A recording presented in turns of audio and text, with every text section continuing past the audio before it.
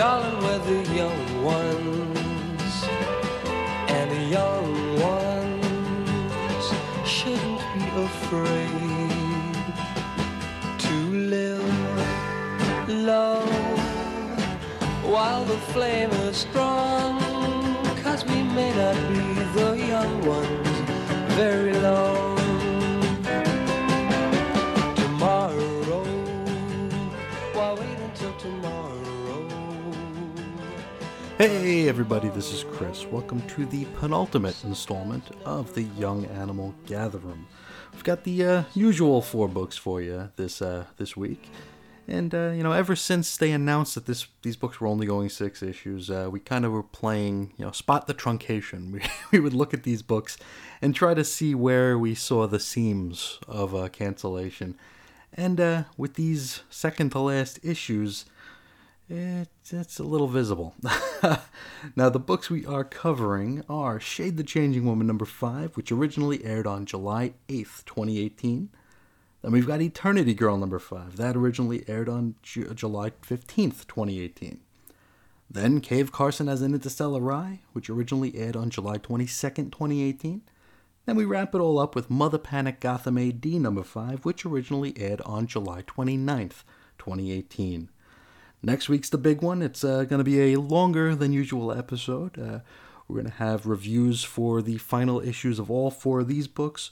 Also, the last issue of Doom Patrol for now, and as well as a little bit of a post-mortem where we're just going to give our quick and dirty, or long and dirty, thoughts about this line, where it started and where it ended. We hope you're enjoying this visit, and hope you come back next week for us to all wrap it up together. See ya. Once in every lifetime comes a love like this. Oh, I need you, you need me. Oh, my darling, can't you see? Young ones, darling, we're the young ones. The young ones shouldn't be afraid to live, love. There's a song to be sung, 'cause we may not be the young ones very long. Hey everybody, welcome back to the Young Animal segment on the Weird Science DCComics.com podcast. My name is Reggie, My name is Chris. and we have one very shady penultimate book for you today. Which one is that, Chris? That is Shade, the Changing Woman number 5. It's called The Weight of the World, and it's by our usual suspects here. Cecil Castellucci, Marley Zarcone, Andy Parks, Kelly Fitzpatrick, and Seda Temofonte. And I don't remember how we closed out last issue, but we open with Loma Shade walking through the Heartland. Get it? Get it? Looking for Because the heart?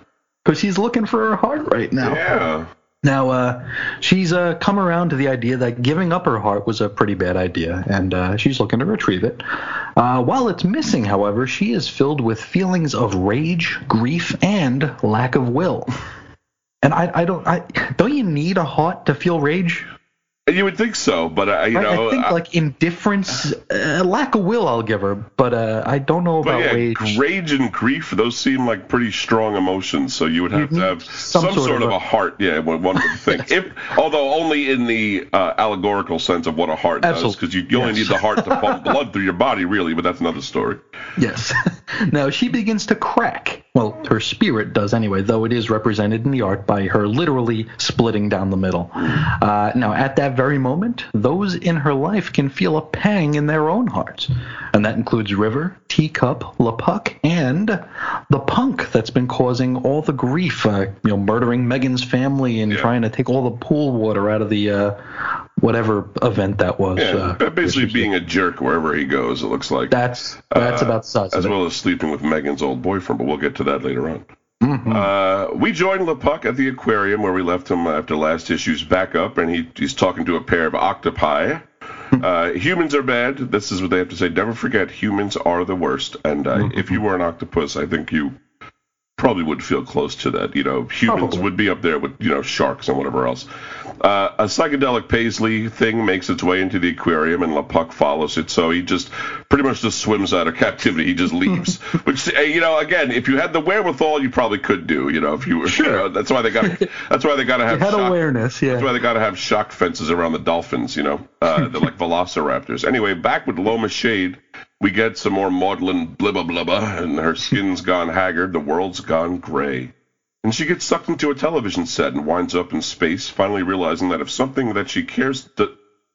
she does something that she cares about, she'll start to care again? Right. Okay, stands to reason. Fair enough. It turns out what she cares about is saving the Earth, and that's good a cause as any. Since we live there, we're with that. Mm-hmm. We pop back over to Lepuck. He climbs out of his tank, and he's still following that psychedelic paisley. It leads him directly to Loma's heart. We pop over to the DCHE, which is that alien hunting organization, where River overhears Hellboy's sister request an extraction to Meta because the Kree are already on their way to Earth. So basically her job here is done. Now we finally get an idea of what the Kree do as well. To quote Hellboy's sister, also known as Mrs. Deeps. She does have a real name, but Hellboy's sister is her name forever, as far as I'm concerned. She says, "When the Kree come, they come for your outer worlds. They suck up every useful thing. The ores, the amino acids, the water. They pick the dead planets to their bones, then they feast on the ones with life." So, pretty much clear as mud. Sure, they're basically your resource gathering aliens, I guess, and they do look like crayfish, so I guess that's the gimmick why they're the Kree. Back to Loma Shade in space, she looks on as the Kree approach the Earth and finds herself wrapped in some sort of a rainbow ribbon, and she's yoinked away. And we also get this caption I bet the writer's been dying to use since the book was launched: "Run, Loma, run." Mm-hmm. Now, back at the DCHE, Hellboy's sister drugs some of the muckety-muck military types, and we learn that Pluto is gone. Again. Oh, poor Pluto. Pluto was originally feared destroyed after a late 90s JLA arc. However, Superman's pal, Professor Emil Hamilton, eventually learned that this was during Our Worlds at War, that Pluto was simply in hiding, and I didn't know that was something he could do. Wow. So, sure. Power to him. Now we rejoin Loma Shade, who we discover had been yoinked into the Madness Realm. She finds herself standing before Rack Shade, who is demanding that she return his M-coat so that he can keep the Madness Realm safe and enclosed. I guess bits and pieces of light are breaking in. Yeah, it looks like it's starting to fall apart in there. Something's wrong. Yeah, it's starting to fray around the edges. Then he stops demanding and mixes with the niceties. He's like, "Hey, come sit down. Let's talk about this." When that doesn't work, he goes back to shouting in her face. She informs him that she is still looking for her heart, and he gives her the old "home is where the heart is" spoo, which appears to give Loma Shade a little bit of food for thought. Lame. Yeah, she goes to Target and she buys some inspirational pictures and puts some... Half love, live. Exactly. So, back on Earth, Lepuck finds himself surrounded by the DCHE. He handed Loma's heart over to River before being tased by River's boyf. River calls Teacup to fill her in on what's gone down, and she walks right past the punk, who's sort of floating in a seated position. He follows her back to the apartment and attacks her, and she's able to fight him off by throwing her stuffed hippo at him, but it is sort of infused with shade paisleys or something. Yeah. So the punk runs off and arrives at Wes's place. Remember, that's Megan's ex-boyfriend. Wes gives him a bath, and they go to bed. And then there are some wrongly aimed word balloons. I noticed that, too. Wes discovers the punk is actually Megan, which we actually did know this, but it has not been reiterated. Yeah. But this is like what happened to Megan after Loma kicked her out of her own body, essentially, the dead Megan. He'd been calling Gan all this time anyway, okay? Yeah. Meg Gan, sure. Yeah. Gan said, like, Meg, you wouldn't say Meg, right, Chris? Come on. Yep, just Gan. Right, Riss? Gotta throw us off the scent. Anyway, so Gan says their plan is burning the world, after which they and Wes can give the world a fresh start. Mm-hmm. Hop back to the DCHE, where a captive Lepuck runs into his old compatriot Hellboy's sister, because I think they worked together briefly under that Rack's boyfriend or girlfriend they were, guy. They were like investigating him last volume. Last to find volume, Loma, so yeah, like he knows her, Hellboy's sister. They are acquainted, and they're so close that she gives orders for his prompt termination. Yeah. Now we wrap up the front story in the Madness Realm, where Rack Shade is conveniently lecturing Loma Shade in front of a door that reads "Stay out." She blasts him with some not quite monochromatic paisleys, but also not colorful either. They're just like a blue and an off blue. Mm-hmm. And then she enters the stay out room anyway. Behind the door, she finds several skin suits hanging from the wall, all with holes where their hearts ought to be.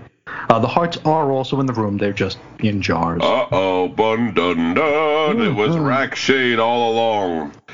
In the backup, which nowadays does actually have some relevance to the story, River and LePuck break out of the DCHE using LePuck's Green Lantern powers. He's a Green Lantern? He suddenly, the ring appears again out of nowhere in the backup. They look up to the sky and see constellations in the form of Loma Shade and Rack Shade about to do battle, which I assume will be what we saw will happen next issue when we get to it.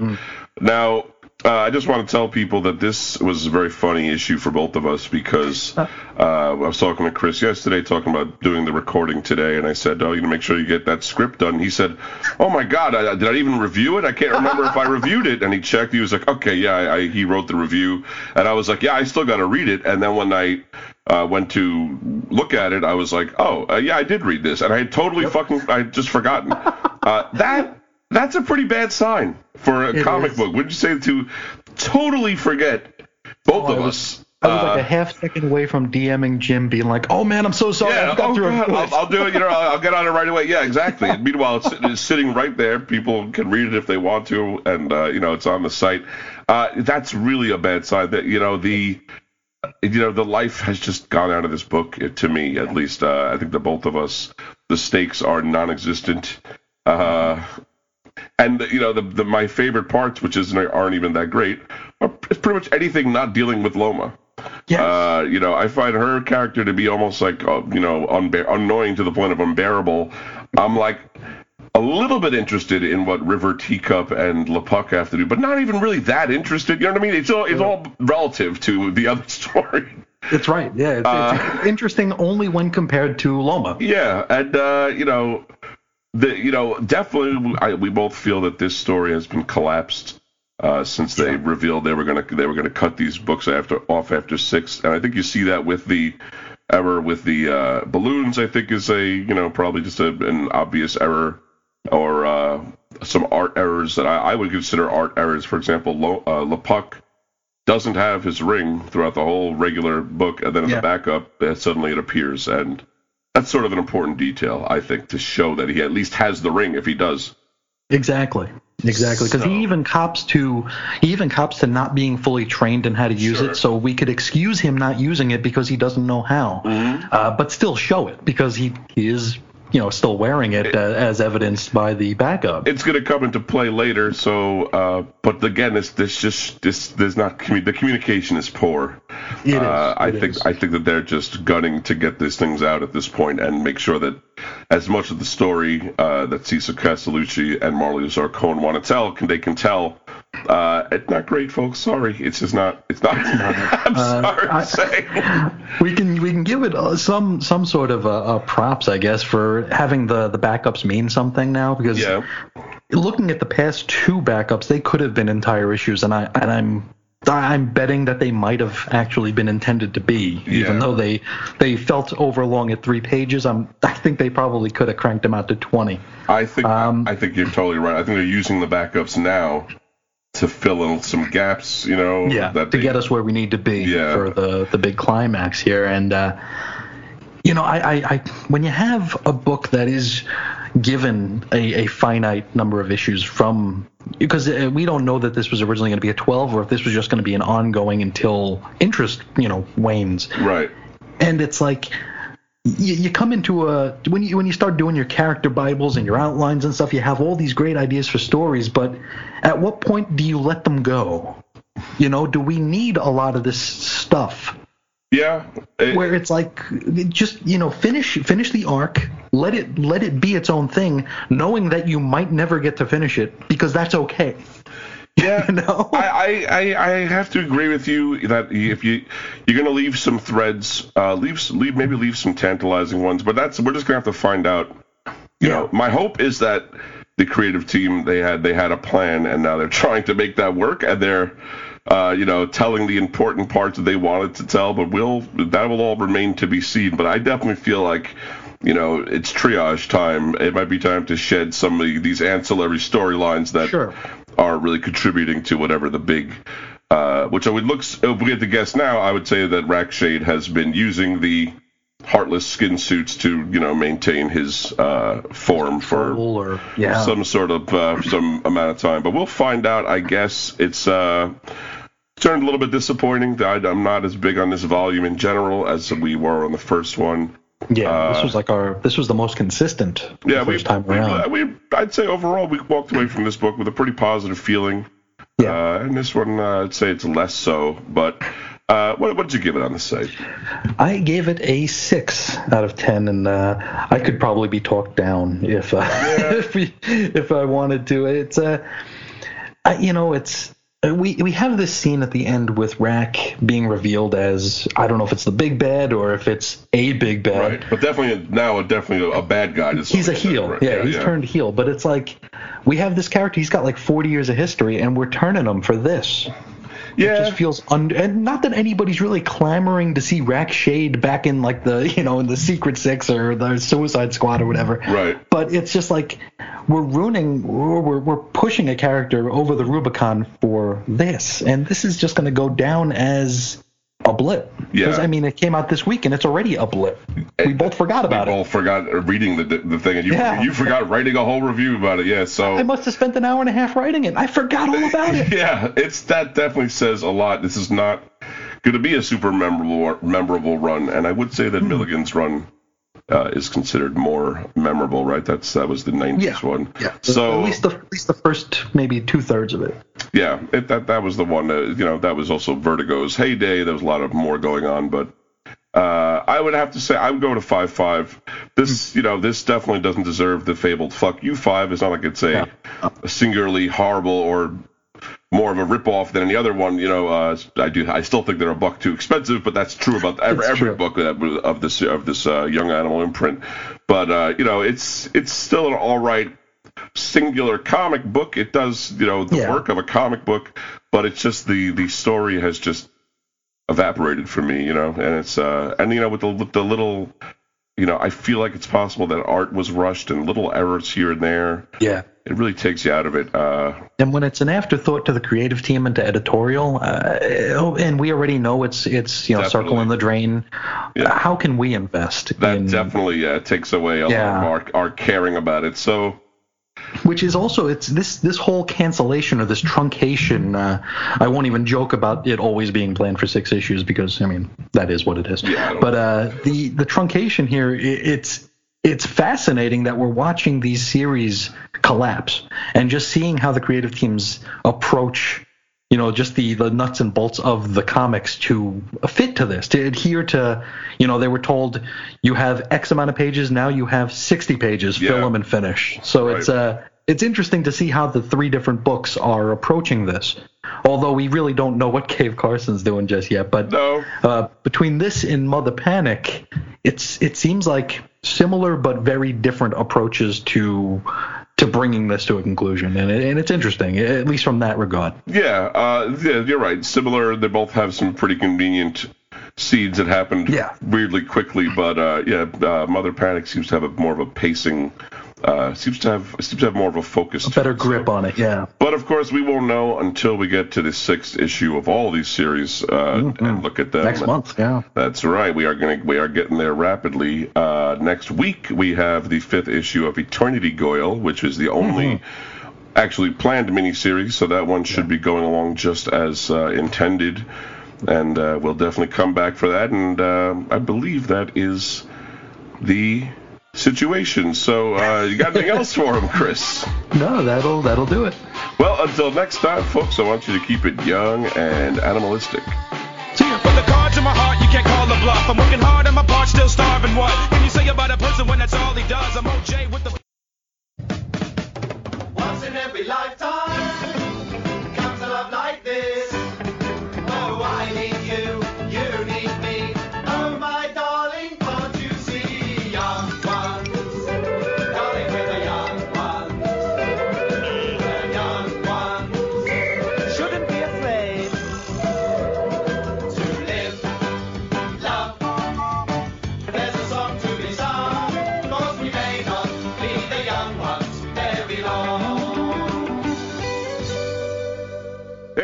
everybody. Welcome back to the Young Animals segment on the Weird Science DCComics.com podcast. This week we have another 5th issue of 6, as all Young Animal books have become this volume. But this time it's one that's been planned that way. It's Eternity Girl number 5 by Magdalene Visaggio, Sonny Liu, and Chris Chukri. So this issue is kind of tough to recap, Chris, partly because it is a recap. Yeah. But also because, and actually, I did like some of the storytelling where they show. We'll get into it a little bit where they show different things happening in different dimensions simultaneously. I think that's kind of what increased my enjoyment of this. Anyway, so in case you were unaware, human beings have made and still make weapons. We can weaponize anything: stones, sticks, cars, airliners, hydrogen atoms, even human beings. And that's essentially what Caroline is, a weapon. Once used for Alpha-13, she's now gone rogue, something her friend Danny appears to be learning as she sifts through files of Alpha-13. She's kind of in the background here doing a little detective work. Elsewhere, Caroline is sitting with Rick the Neverman having a discussion while simultaneously trying to destroy reality with Madam Atom in that other dimension. So two things are happening at the same time, and now we're seeing that they're happening simultaneously for, well, whatever good that is. And these two conversations do seem tangentially related, like the things she's saying in one dimension, she's sometimes saying also in the other one, and they seem to have relevance in both places. And also, Caroline is aware of this. I don't think she always has been this whole series, that she's been aware that she was existing in two places at the same time. In the space dimension, that's with Madam Atom, DJ Crash shows up to tell Caroline she doesn't need to make everything go kablooey. And DJ Crash is the guy with an afro, wears a tracksuit that we've seen hanging around, one of the Eternals. I don't know what his deal is, but he's been following Caroline around for the last few issues. Now, in her conversation with Rick the Neverman, Caroline tries to explain what's happening to her, and he doesn't quite get it. Caroline explains that nothing stays dead, and no matter what she does to kill herself, it just doesn't take.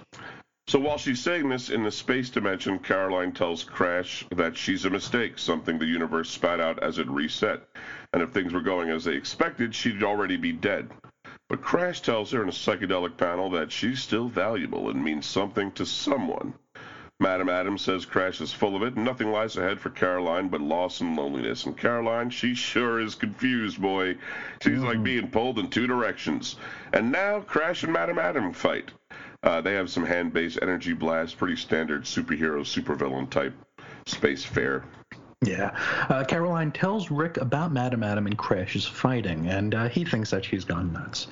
Caroline gets angry and starts transforming into her true monstrous form, like her fingers get long. We've seen it before. her red arm, her blue arm, they show up. Yeah. Her equilibrium form or whatever. Right. Now, she yells at Rick in public and says that she doesn't want or need his help.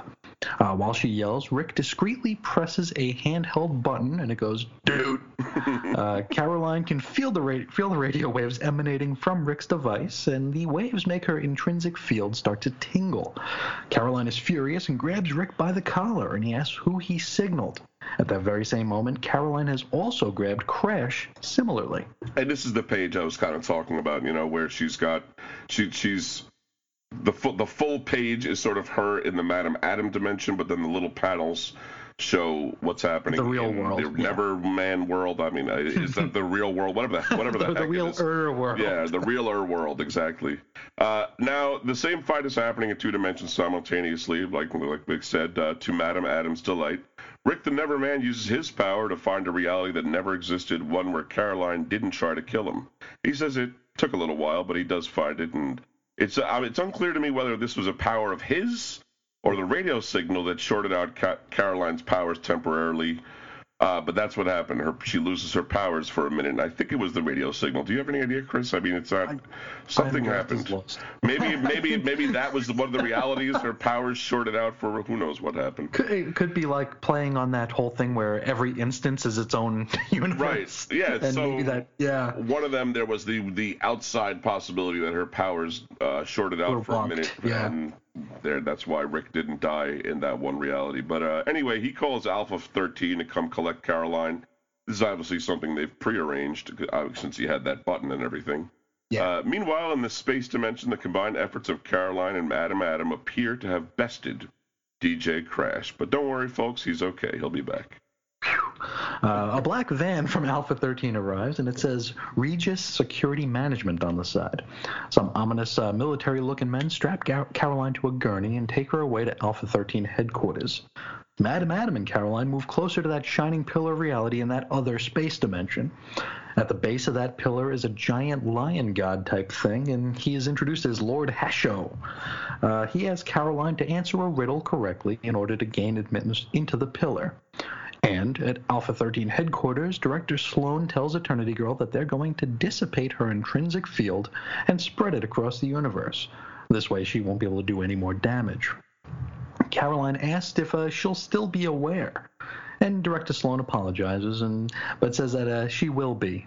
She's not going to be able to get away, which, as we know, she's been wanting to go away for this entire series so far, Yeah. So this is not the news she wanted to hear. This is not what she wanted to hear at all. Back in the space dimension, Lord Hasho asks his riddle. It's kind of a weird riddle as far as I'm concerned, but it's dripping, glinting, gliding by, rainbow fretted, wrought of breath. I live only while I fly, earth's rough kiss my sudden death. And Madam Adam asks if this is a fairy tale, and Caroline says it is. It's hers. That's an acceptable answer to Lord Hasho, and he lets them near the pillar. Back at Alpha 13 headquarters, things appear to be going wrong, or perhaps, it's tough to say what's going on here. Caroline is free and expending tremendous energy, but I don't know if this is how they expected it to go already. It looks bad, but maybe it's not. Elsewhere, Danny finds a picture of this, Caroline's friend, of the two of them, and then reality seems to dissipate.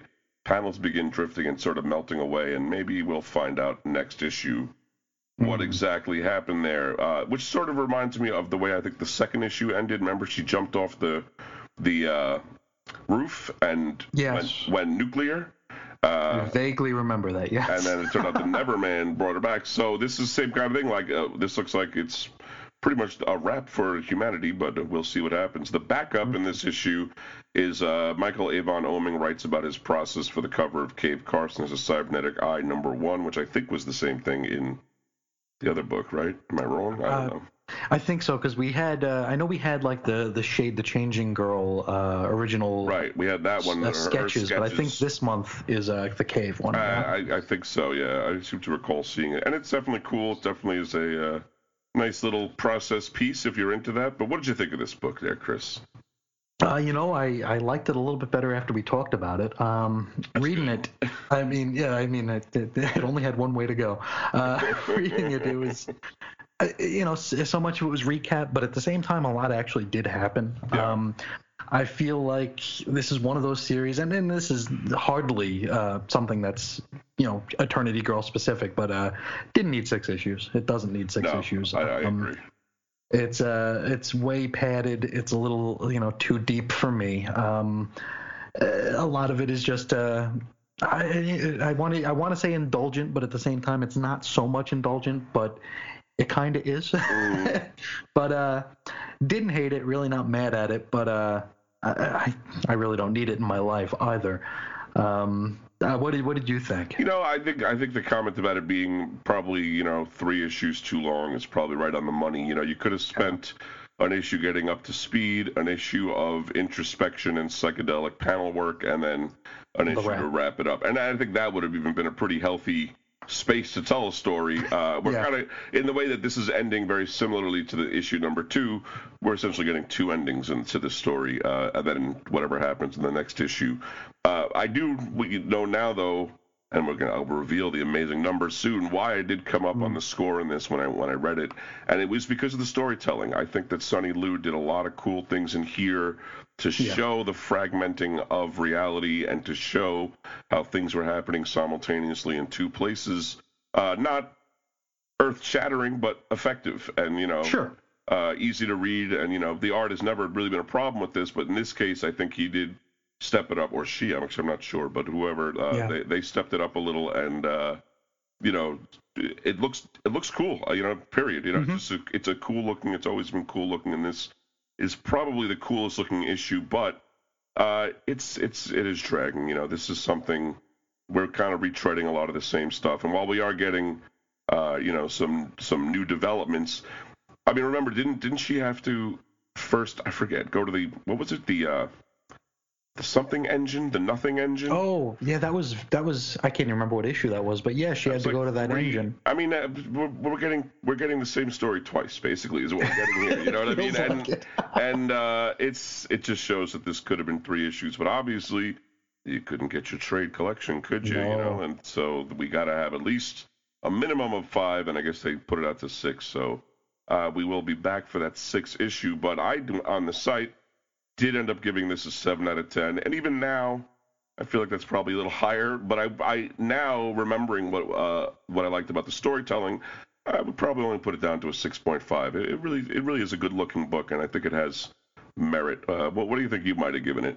I think a 6 or a 6.5 is definitely more than fair for it. I was a little bit lower before we discussed it because, you know, I read it twice and didn't remember a thing about it, and then I read it. I looked at it before we started here today, and it bored the hell out of me. But after talking about it, it comes together a little bit better, which I don't know if that's a goal a comic book should endeavor to have. Yeah, but, that's a goal we endeavor to have. But yeah, yes, the comic shouldn't need that so much clarification. But yes. Yeah, you know, it's cool. This is something I think that would resonate with people in the world. We're not those people, but I do think those people exist. Yeah, they got to. And they got it, right? There's all types. There's all types in this world. So, you know, I'm sure that, you know, it's not a low quality piece of junk. It's just sort of a meandering story that's going nowhere slowly at this point. But it's going to wrap up soon. What do we got next week, Chris? Next week we have it's not the final number 5, right? That'll be Mother Panic. We've got we got Cave Carson and his Interstellar Eye, number 5, the penultimate Interstellar issue. Yeah, I'm looking forward to that. You know, I had a good time with the last issue because it was sort of a one-off. So I kind of hope they go that way again. And you know, I would love for that series to end up with just like, you know, Chloe, Cave, and Dr. Was it Barstow? Barstow, yeah. Just like, you know, hands around each other's shoulders, like, see you real soon, gang. You know what I mean? Like, I don't need. Yeah, and they fought happily ever after. You know, they just go to a different Earths, and we don't need to see them until they come back. Just imagine, you know, you can make up your own stories in your head, but we'll see how it all wraps up. We do have an incredible piece of Young Animal related news that I definitely wanted to share with the listeners here. It has to do with the Young Animal curator, right? What would they call him? I think we're calling him a curator. Yeah. Curator, whatever. Gerard Way, his 3rd Umbrella Academy comic is coming this fall. And this is from EW.com, EntertainmentWeekly.com. Gerard Way's comic, The Umbrella Academy, will soon be getting a Netflix adaptation featuring Mary J. Blige. But that's not the only good news for fans of this surreal superhero comic co-created by the My Chemical Romance frontman and artist Gabriel Bay, or Bay. I'm going to say Bay.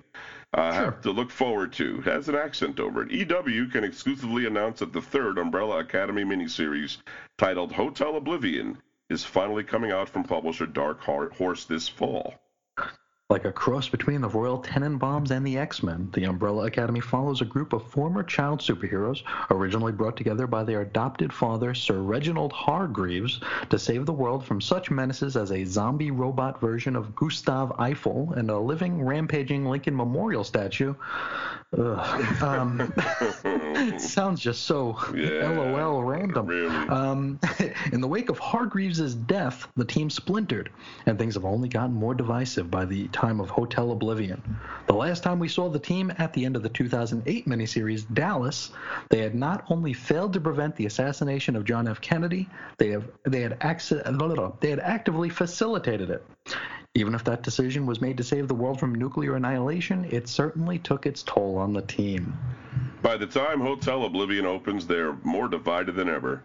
The gorilla-bodied space boy is lumbering around Tokyo while his former flame Rumor copies with the wreckage of her first marriage. Kraken is once again on a mission of his own, while number 5, That enigmatic time traveler stuck in a child's body works as a hired gun. Vanya, who almost destroyed the world as the White Violin, is still coping from her wounds. She was mostly catatonic throughout Dallas. Apparently, I think I'm turning mostly catatonic from reading this. Apparently, their insufferable brother Seance, who can talk to dead people and once came back from the death himself because not even God or the devil wanted him around, end parentheses, doesn't even show up until the second issue. Oh, now we know not to buy the first one. It continues. The Umbrella Academy, Hotel Oblivion reunites the creative team from the first two series with Way writing and co-creator Bay drawing. Nick Filati will provide colors while Nate Picos handles lettering. The series will be 7 issues long, the first of which is set to hit stores on October 3rd. Check out an exclusive preview below featuring a look at number 5's Hitman work and Space Boy's Tokyo Adventures. Which we don't have, obviously. We can't show you here on the. You can't see it? Can't see it. You can definitely find that online. Go to EW.com and check it out. Want.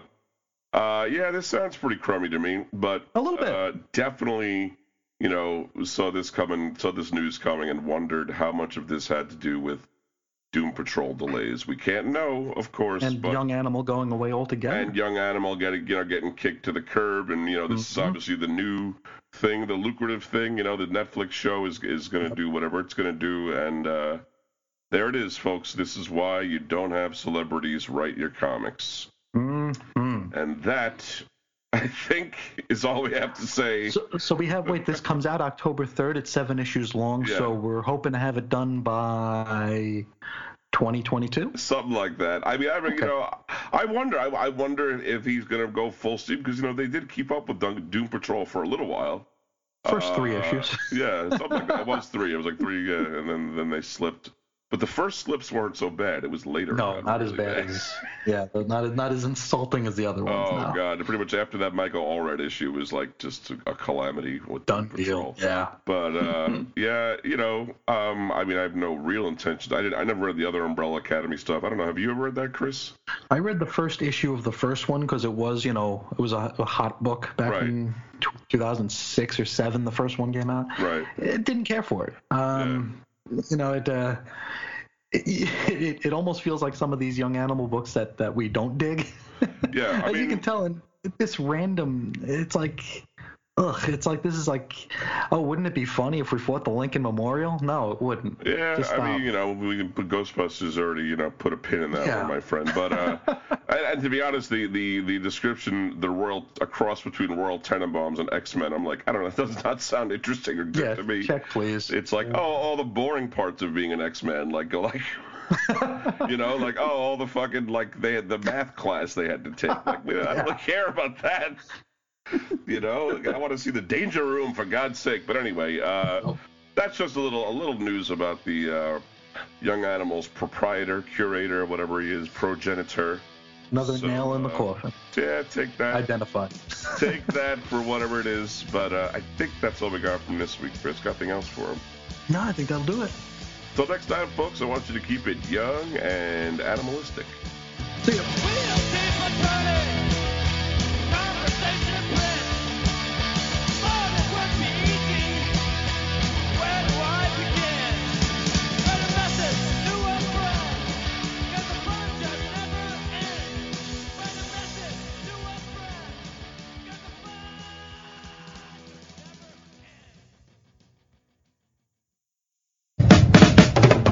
In every lifetime comes a love like this. Oh, I need you, you need me. Oh, my darling, can't you see? Young ones, darling, we're the young ones. The young ones shouldn't be afraid to live, love. There's a song to be sung, 'cause we may not be the young ones very long. Everybody, welcome back to the Young Animal segment on the Weird Science DCComics.com podcast. My name is Reggie. My name is Chris. And we have one penultimate issue for you today. That one is Cave Carson Has an Interstellar Eye, number 5.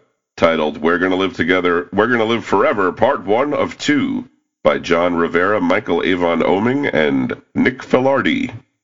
So this one opens up, looks like Cave Carson, Chloe, and Dr. Mark Barstow have been captured by some bounty hunters. They're under the impression they'd been arrested initially, but they can tell by the way the guys are talking and by the way the ship smells that these guys are not on the up and up. But no, it's a bounty out for Team Carson from planet Abraxa Elium, which is run by Prince Elium. As we approach the planet, it's revealed as a floating ring of pods or like junk, some kind of something with a blue jellyfish in the center. Looks kind of like a traditional space station, right? Wouldn't you say? Yeah, I think so. But even more junkier. It almost looks like someone just strung a vacuum cleaner out. You know what I mean? Just took it apart and just wound it around a jellyfish. So, whatever. They want to call it a planet. That's fine with me. I don't want to stand on convention. While on the bounty hunter ship, Cave Carson overhears them talking about an Adam Starr concert happening on Abraxa Ilium that night, and that's odd since, as you might recall, we saw Adam Starr go supernova in the first issue of this volume. As the ship approaches Abraxa Ilium, it's attacked by some guy with a flaming sword. Looks like there are more bounty hunters interested in this bounty that's levied against Team Carson. In fact, a blocky gorilla robot, this kind of thing, jumps into the mix and tries to get Team Carson for itself. Cave does some fancy flying, and he's able to escape all of these would-be kidnappers. Cave, Chloe, and Barstow sneak into Adam Starr's concert, which is already in progress. By jumping into the interstellar eye, the ship itself crashes right onto the stage, just in time for the show to end. Now, the crowd thinks that this is all part of the performance, so it's all good. Later on, Cave and the gang have a nice reunion, a nice and confusing reunion with Adam Starr. It is, as usual, but yeah. He was dead. He says he's back thanks to Prince Ilium. After dressing in some local fashions in order to avoid detection, they stroll around and talk about what brought Adam Starr back from his implosion. It seems that Prince Ilium emits some kind of radiation that can put broken stuff back together. Problem is, Abraxa Ilium is more chaotic than normal because Prince Ilium is dying. That Prince Ilium is, incidentally, that giant blue jellyfish that we saw while approaching the planet.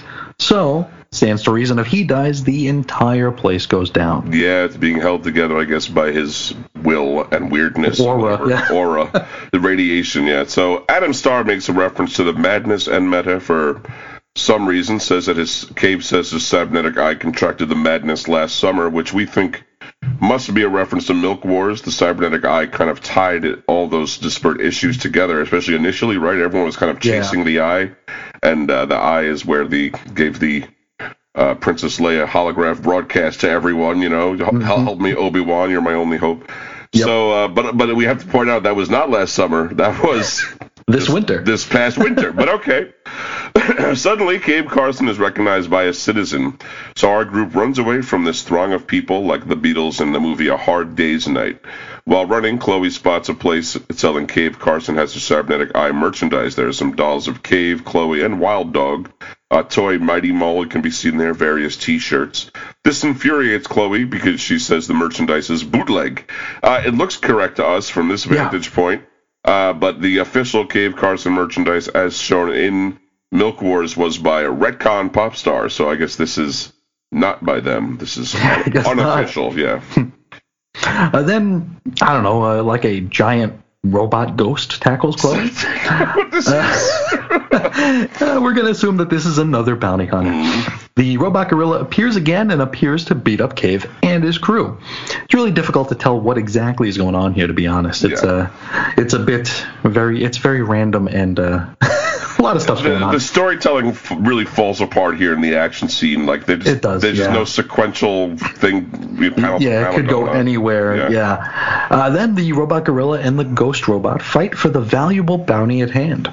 While they're distracted, Cave, Chloe, and Mark escape in the Mighty Mole. After it's been popped out of the pocket dimension inside Cave's eyeball, of course. Right. While they drive away, Adam Starr explains the situation with Prince Ilium, which we've already explained. He's dying, and it will take the whole planet with him if he were to go. Right.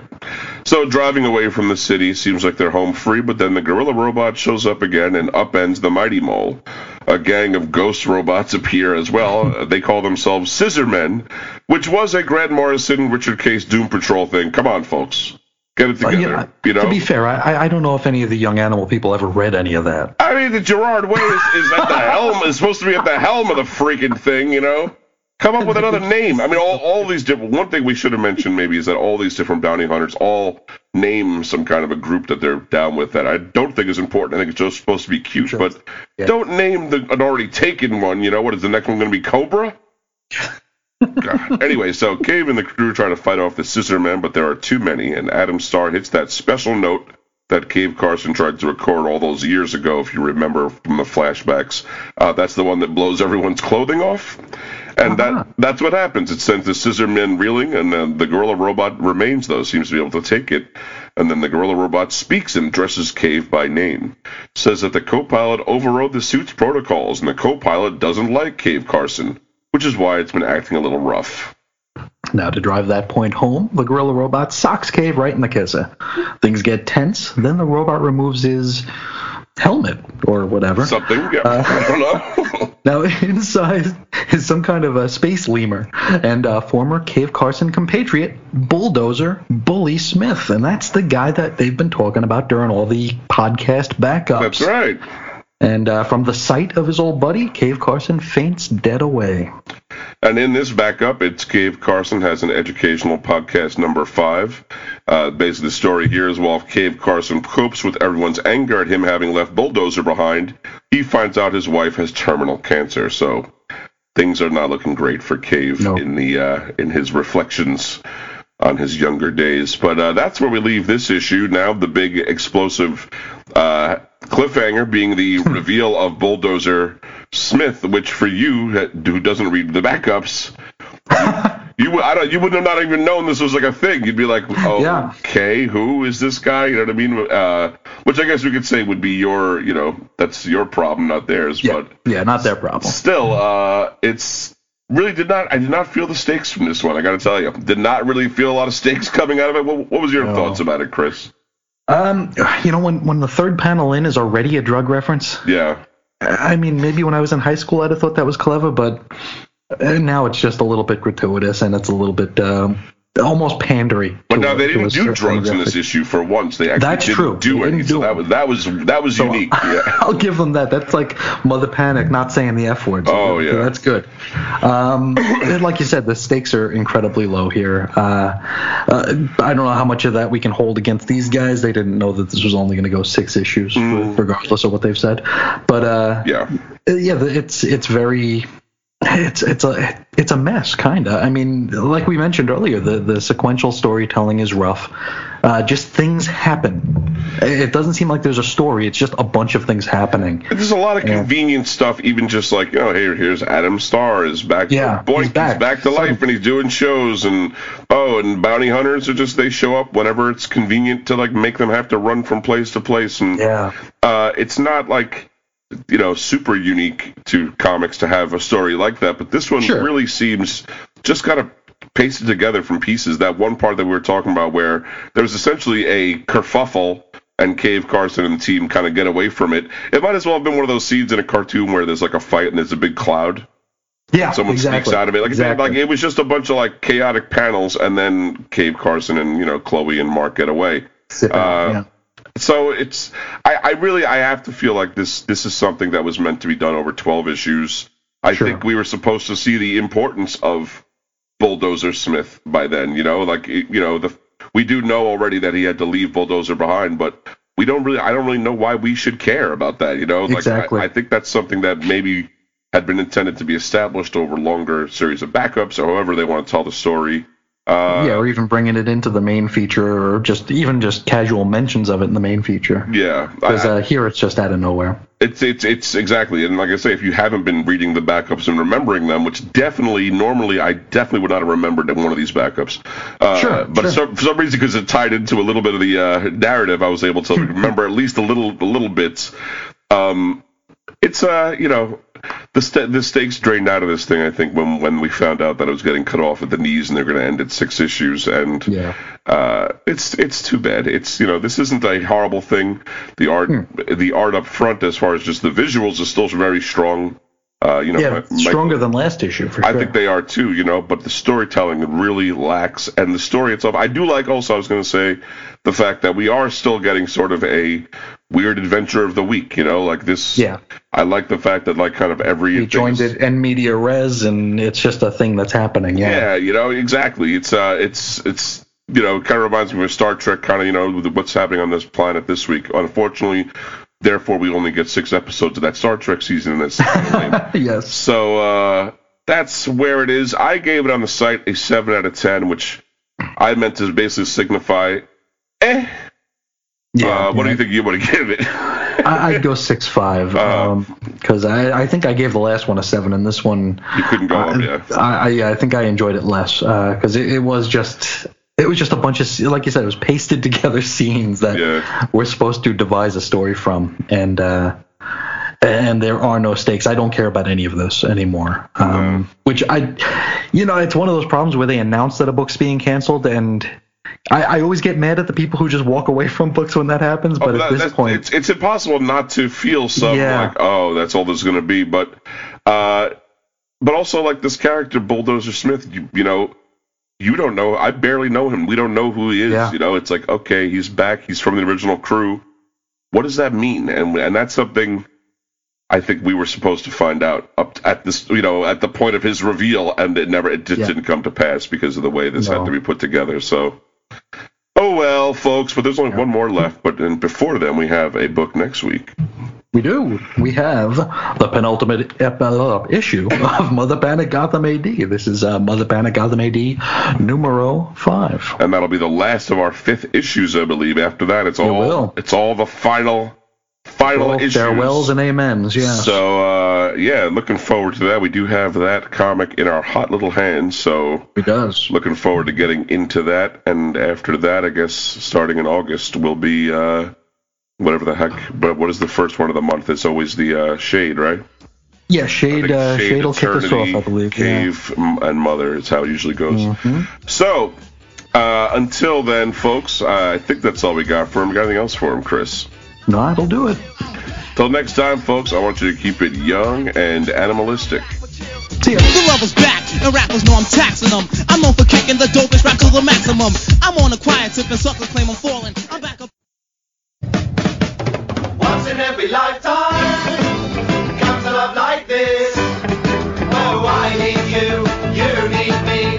Oh, my darling, can't you see? Young ones, darling, we're the young ones. The young ones shouldn't be afraid to live, love. There's a song to be sung, 'cause we may not be the young ones very long. Everybody, welcome back to the Young Animal segment on the Weird Science DCComics.com podcast. My name is Reggie. My name is Chris. And we have Uno, Bucco, Libro for them today. What is that one, Chris? This is Mother Panic number 5. Different Bat Channel, part 5. By Jody Haza, Ibrahim Mustafa, Jordan Boyd, and John Workman. Second to last issue. Yeah. Some people would call it a penultimate issue. Now, we open with Violet having a night out. She's drinking all by her lonesome. She watches other couples in the bar. I think she's in a bar. And flashes... Yeah, or maybe a club, but the kids might call it. I don't know. I think maybe, yes. And she flashes back to beating the holy hell out of some dude while wearing, her Mother Panic gear.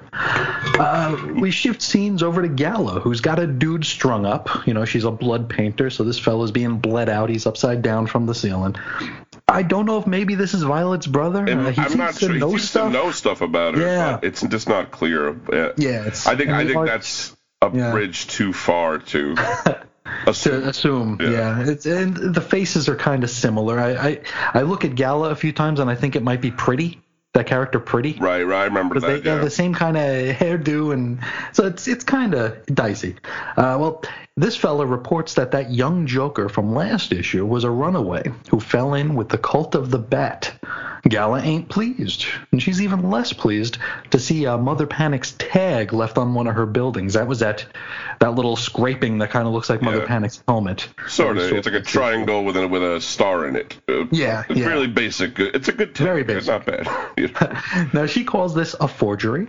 The fella is more concerned that the White Witch has taken the Oracle back. The scene ends with Gala about to carve into him. Yep, she's about to go back in with a scalpel. Back over to Mother Panic now. She and Fennec Fox are about to enter the deep woods in Robinson Park to check in with the cat. Fennec Fox is all about being a hero, and we'll come back around to that in a bit. They wander through the living woods and stumble across the skeleton of a collective officer. One of the cat's agents, possibly the same one that guided Violet into the sewers a few issues back, finds them and escorts them and the rest of the way into the Sirens' base. Are we still calling them the Gotham City Sirens, I guess? That's right? What it said in the preview. So I don't think it's ever said it in the book. I don't think they ever say it in the issue, but sure. I mean, it's basically who they would be. Why not? Or they could be birds of prey. You want them, whatever you want them to be. Whatever. So once there, Violet sees Harley Quinn, who, remember, she'd rescued from the Arkham Institute a few issues back. And here Fennec introduces herself, and she's really digging this hero gig. Yeah, she even offers to moisturize any bad guys out there. She's really into it. Yeah. Now, Violet leaves Fennec with the ladies so she can head inside and talk with the cat. Selina fills her in about the Cult of the Bat. We learned that young Joker was with her originally and fell into the cult. Now, she also informs Violet that she's already figured out that she is Violet under that big white helmet. Now, Violet isn't without her own surprises, however. Selina is shocked to learn that Violet knows that Batman was really Bruce Wayne. And so the cat throws her out. Now, Violet drags a confused Fennec back to the compound, and Fennec doesn't understand why they're not working with the Sirens to take down the Collective and the Cult of the Bat. Violet insists that ain't their problem because this ain't even their world. This isn't even. I'm not even supposed to be here today, is basically what she's saying. At this point, Fennec tells Violet that she ain't no hero at all. Now, Violet never claimed to be a hero. In fact, some could say that she hasn't really been acting very heroically very often at all, but this statement by Fennec Fox really seems to hit her where it hurts, and she responds by stripping down to a little black dress and going out dancing, which is just what I would do. Meanwhile, the Sirens, the Cult, and the Collective get ready to rumble, and Fennec also heads out to join up with the Sirens. She likes the cut of their jib more than Violet's. We rejoin Violet later that night, and she ties one on back at the compound. Oracle then drops some knowledge. That's, of course, her mama. She tells Violet in a roundabout way that whatever world you're stuck on, automatically that becomes your world. Buddy, if you can't just go to another world, that's all you get. And the problems of that world become your problems, too. How about that? And that's just the way it is. I gotta say, that's very sage advice. It is. And if you don't have any kind of interdimensional travel ability, then you're pretty much where you are, you're home. Yeah. Yes. So this shocks Violet back to her senses, and it's not long before she suits up and joins the fracas. And Fennec is overjoyed to see her and calls her a real hero. What proceeds is a lot of fighting. We got a lot of fighting here. Amidst the chaos, we see a redhead. Maybe Barbara Gordon? Yeah. I don't. It looks a lot like her from Batman Beyond a bit. The short hair. If I'm thinking the right book. I think so. It's I see her too, and I think it's definitely just supposed to be it could be her, or it's just like make us think of her. Yeah. Now, Violet lands a shot on Gala, cutting her open, and I don't know if this is the art, but it looks like she's bleeding ashes. She says something about ashes, but I don't know if she's like rubbing ashes on the face to make it stop bleeding, or if she's actually just bleeding ashes. Sometimes this book gets very artsy, you know what I mean? I don't know what the deal is. Now, while the battle rages, Lord Robin, that is, of course, Jason Todd, looks on from a rooftop. The Sirens wind up winning. And later, the Sirens celebrate their victory and reconnoiter inside the cult's base. They talk about how the Cult of the Bat is a sham, because Batman will never be reborn in Jason Todd or anybody else. He's just a mortal, or he was just a mortal. Yeah, until he wasn't. But, that's it. No new Batman. Yeah. Then Harley has wandered off, and we find her looking at that crucified Joker, and she makes a little joke about it. Why not? Later, the cat and Violet get around to chatting. They make nice together. Vi tells her that Bruce was the Batman of her world, and Selina agrees to help her bypass collective security.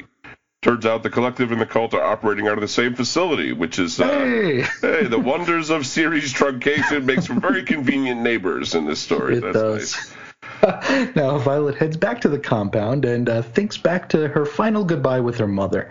This is back at the end of the first volume where Violet's mother seemed to know exactly what was going to happen, and their farewell seemed final. Now, while she reminisces, she's slammed in the back of the head by Jason Todd. Yeah. Well, he's wearing a mask, so we're about 90% sure it's Jason Todd. It's like a red Batman mask. It's like Red Hood with the points. With the points, exactly. But then again, you're right. This could be the old switcheroo. You're definitely made to think it's Red Hood, Jason Todd. So that was pretty cool. I don't know if we did it if we did it the right justice here, but it's actually a pretty damn intriguing story that I really want to read about characters that I am enjoying and I'm learning to feel something for, even if it's not always sympathy. Sometimes it's Sometimes it's mild irritation, or sometimes it's irritation. I know Fennec Fox is your character find of 2017. Absolutely. I wanted to join the Teen Titans. Yes. That actually wouldn't be a horrible thing, and I kind of like this weird trappings of this alternate Gotham. It's just got a whole lot of interesting tribal aspects system. of it. It's interesting. Yeah, the whole Robinson part. It kind of reminds you a little bit of No Man's Land. I think is probably why it's bringing me back. So. You obviously liked it a lot, huh? Oh, I thought it was great. There were a couple of scenes here, and they were the scenes where Fennec says that Violet's not a hero, and Violet's actually affected by that.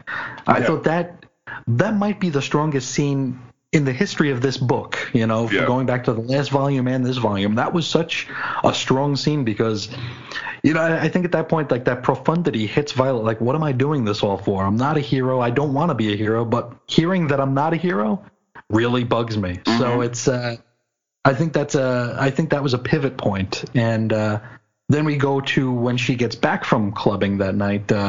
Mama Panic says, hey, you're stuck here. This is your world. This world's problems are your problems. And it's like, oh, yeah, maybe they are. I just some very, very strong scenes with Violet here. And usually she's like the, fifth or sixth best thing about the book. And here I think she's very... A character that we hated.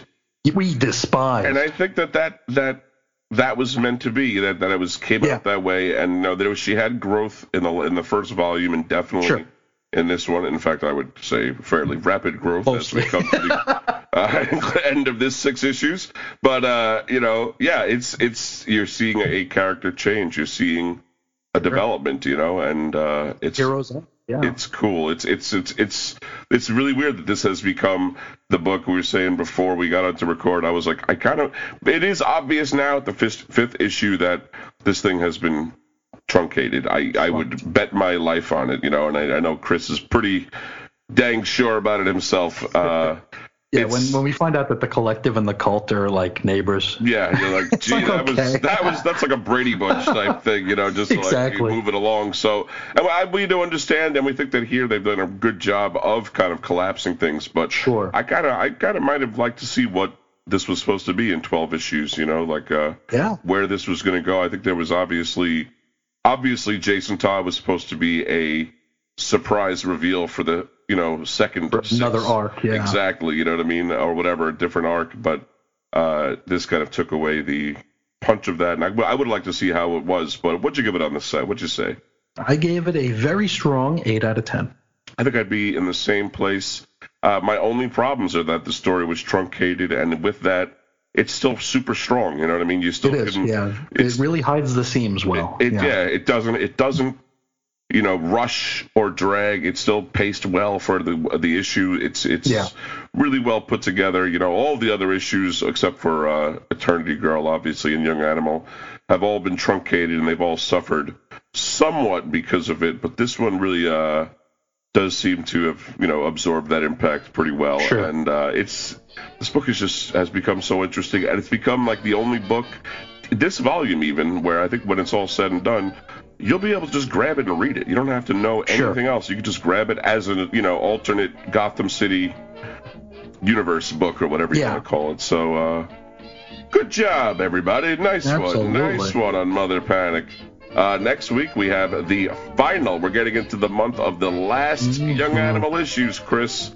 Next week is the final Shade the Changing Woman. So I don't know whether you're going to like it or you're going to hate it, but you're definitely going to celebrate it no matter what, because it will be the last one that you'll ever have to read, unless there's some sort of, I don't know, torture planned for you down the line. I have no idea. Possible. I think that's all we got from this week. Chris, got anything else for him? Nope, that'll do it. Well, till next time, folks, I want you to keep it young and animalistic. Beale Street, mama, why don't you come back home? It isn't proper to leave your papa all alone.